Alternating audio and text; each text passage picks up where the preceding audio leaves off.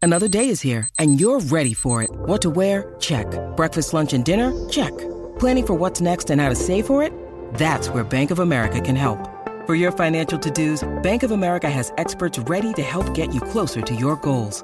Get started at one of our local financial centers or 24/7 in our mobile banking app. Find a location near you at bankofamerica.com/talktous. What would you like the power to do? Mobile banking requires downloading the app and is only available for select devices. Message and data rates may apply. Bank of America N.A., member FDIC. Imagine a world in which suddenly all the tools disappear. All buildings, cars, and machinery, or even basic tools such as knives, hammers, and shovels vanish. What would the economy look like if we had to do all the work with our bare hands? This is the situation in which the hero of this story used to live. On a remote island there was a fisherman.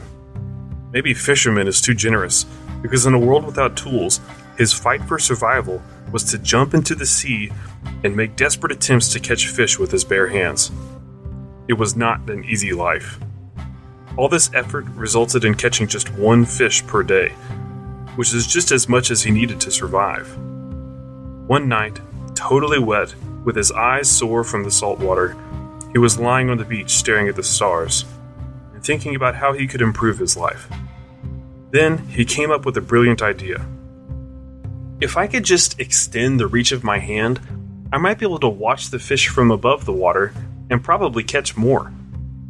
He decided that in the morning he was not going to catch fish. Instead, he would devote this day to implement his plan. He searched the woods, looking for a strong, straight branch, which with great effort he managed to break off. Then, with a sharp shell found on the beach, he tried to sharpen the tip of the stick, which took him many hours. Finally, that evening, he fell on the sand, exhausted from hunger. He didn't eat that day, so he could build his invention. But he was happy because, in his imagination, he was already sitting on a heap of fish caught with the help of it. Falling asleep, he decided to call his invention Spear. In the morning, motivated, he grabbed the spear and began to work. Because the salty water did not flood his eyes, and a pointed end of the spear was more effective than his hands, he was able to catch 2 fish that day.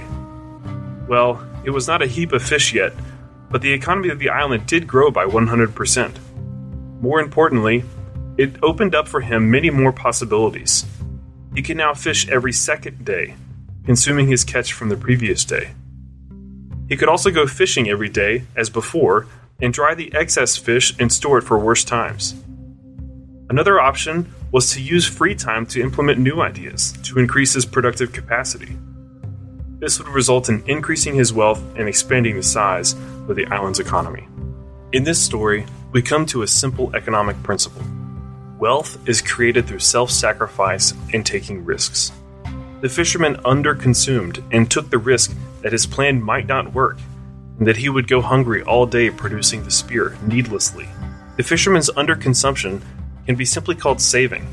In this case, the saving was a fish, which he would surely have caught if he had gone fishing. He used his saving to make a spear. The spear is a capital good, because it is part of his saving, which has no value in itself for the fisherman, but it serves him to get what he really wants. After all, the fisherman does not want to have a spear, he wants to have the fish. Capital is therefore a part of his saving, which he spent on increasing his own productivity. Let's fast forward to our world to illustrate this example in real life.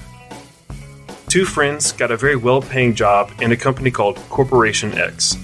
The employer offered each of them $10,000 a month. Not believing his luck, one of them, let's call him Prodigal Pete, immediately bought a big house with a garden on credit. The monthly rent amounted to $3,000. He bought a luxury car, also on credit, for which he paid $2,000 a month. Bills for the apartment, the cost of the car use, hiring a gardener, and a cleaning lady amounted to another $2,000. Prodigal Pete spent the rest on eating in fancy restaurants and hanging out with friends, who surprisingly became more numerous after he got the new work. At the end of the month, he had no money in his account left over. Meanwhile, his colleague, Thrifty Tom, knew the story of the fisherman that was told in his family for generations. After getting a job, he rented a medium-sized apartment, for which he paid $1,500. because he thought that currently the apartments were too expensive to buy, so he decided to wait for a better opportunity. His monthly ticket for the subway cost $100. The other bills for the apartment amounted to $400. Thrifty Tom also liked to dine in restaurants and meet his friends, but he decided that for his entertainment he would spend no more than $500 a month. Most days he ate meals at home, trying not to waste food, which cost him another $500. This way, Thrifty Tom could save $7,000 every month. Years passed and Pete was laughing at Tom. He used to say to him, "Get a life, man, stop being a Scrooge," or, "How's your car? Oh, sorry, I forgot you were still using the subway."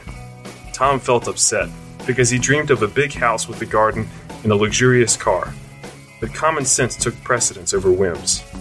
He invested his savings in various projects.